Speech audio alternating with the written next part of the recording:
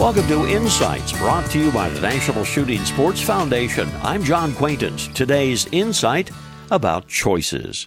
I was thinking the other day about all the choices I have when I decide to go hunting or shooting. Now that, of course, means that I have some decisions to make.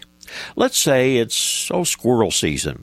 The choices I have would include the type of firearm to use and the type of ammunition that I wanted to use in that particular firearm. So I go to my gun safe and I see a 12, a 16, a 20, and a 28 gauge shotgun.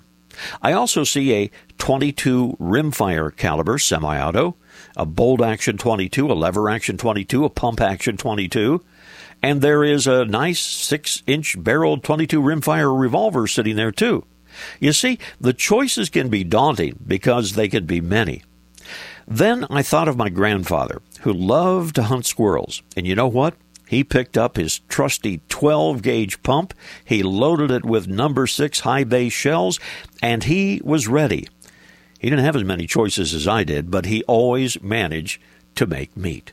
This reminder, visit us on the web at nssf.org/insights. Lots of information about the shooting sports and a chance to win a $500 shopping spree.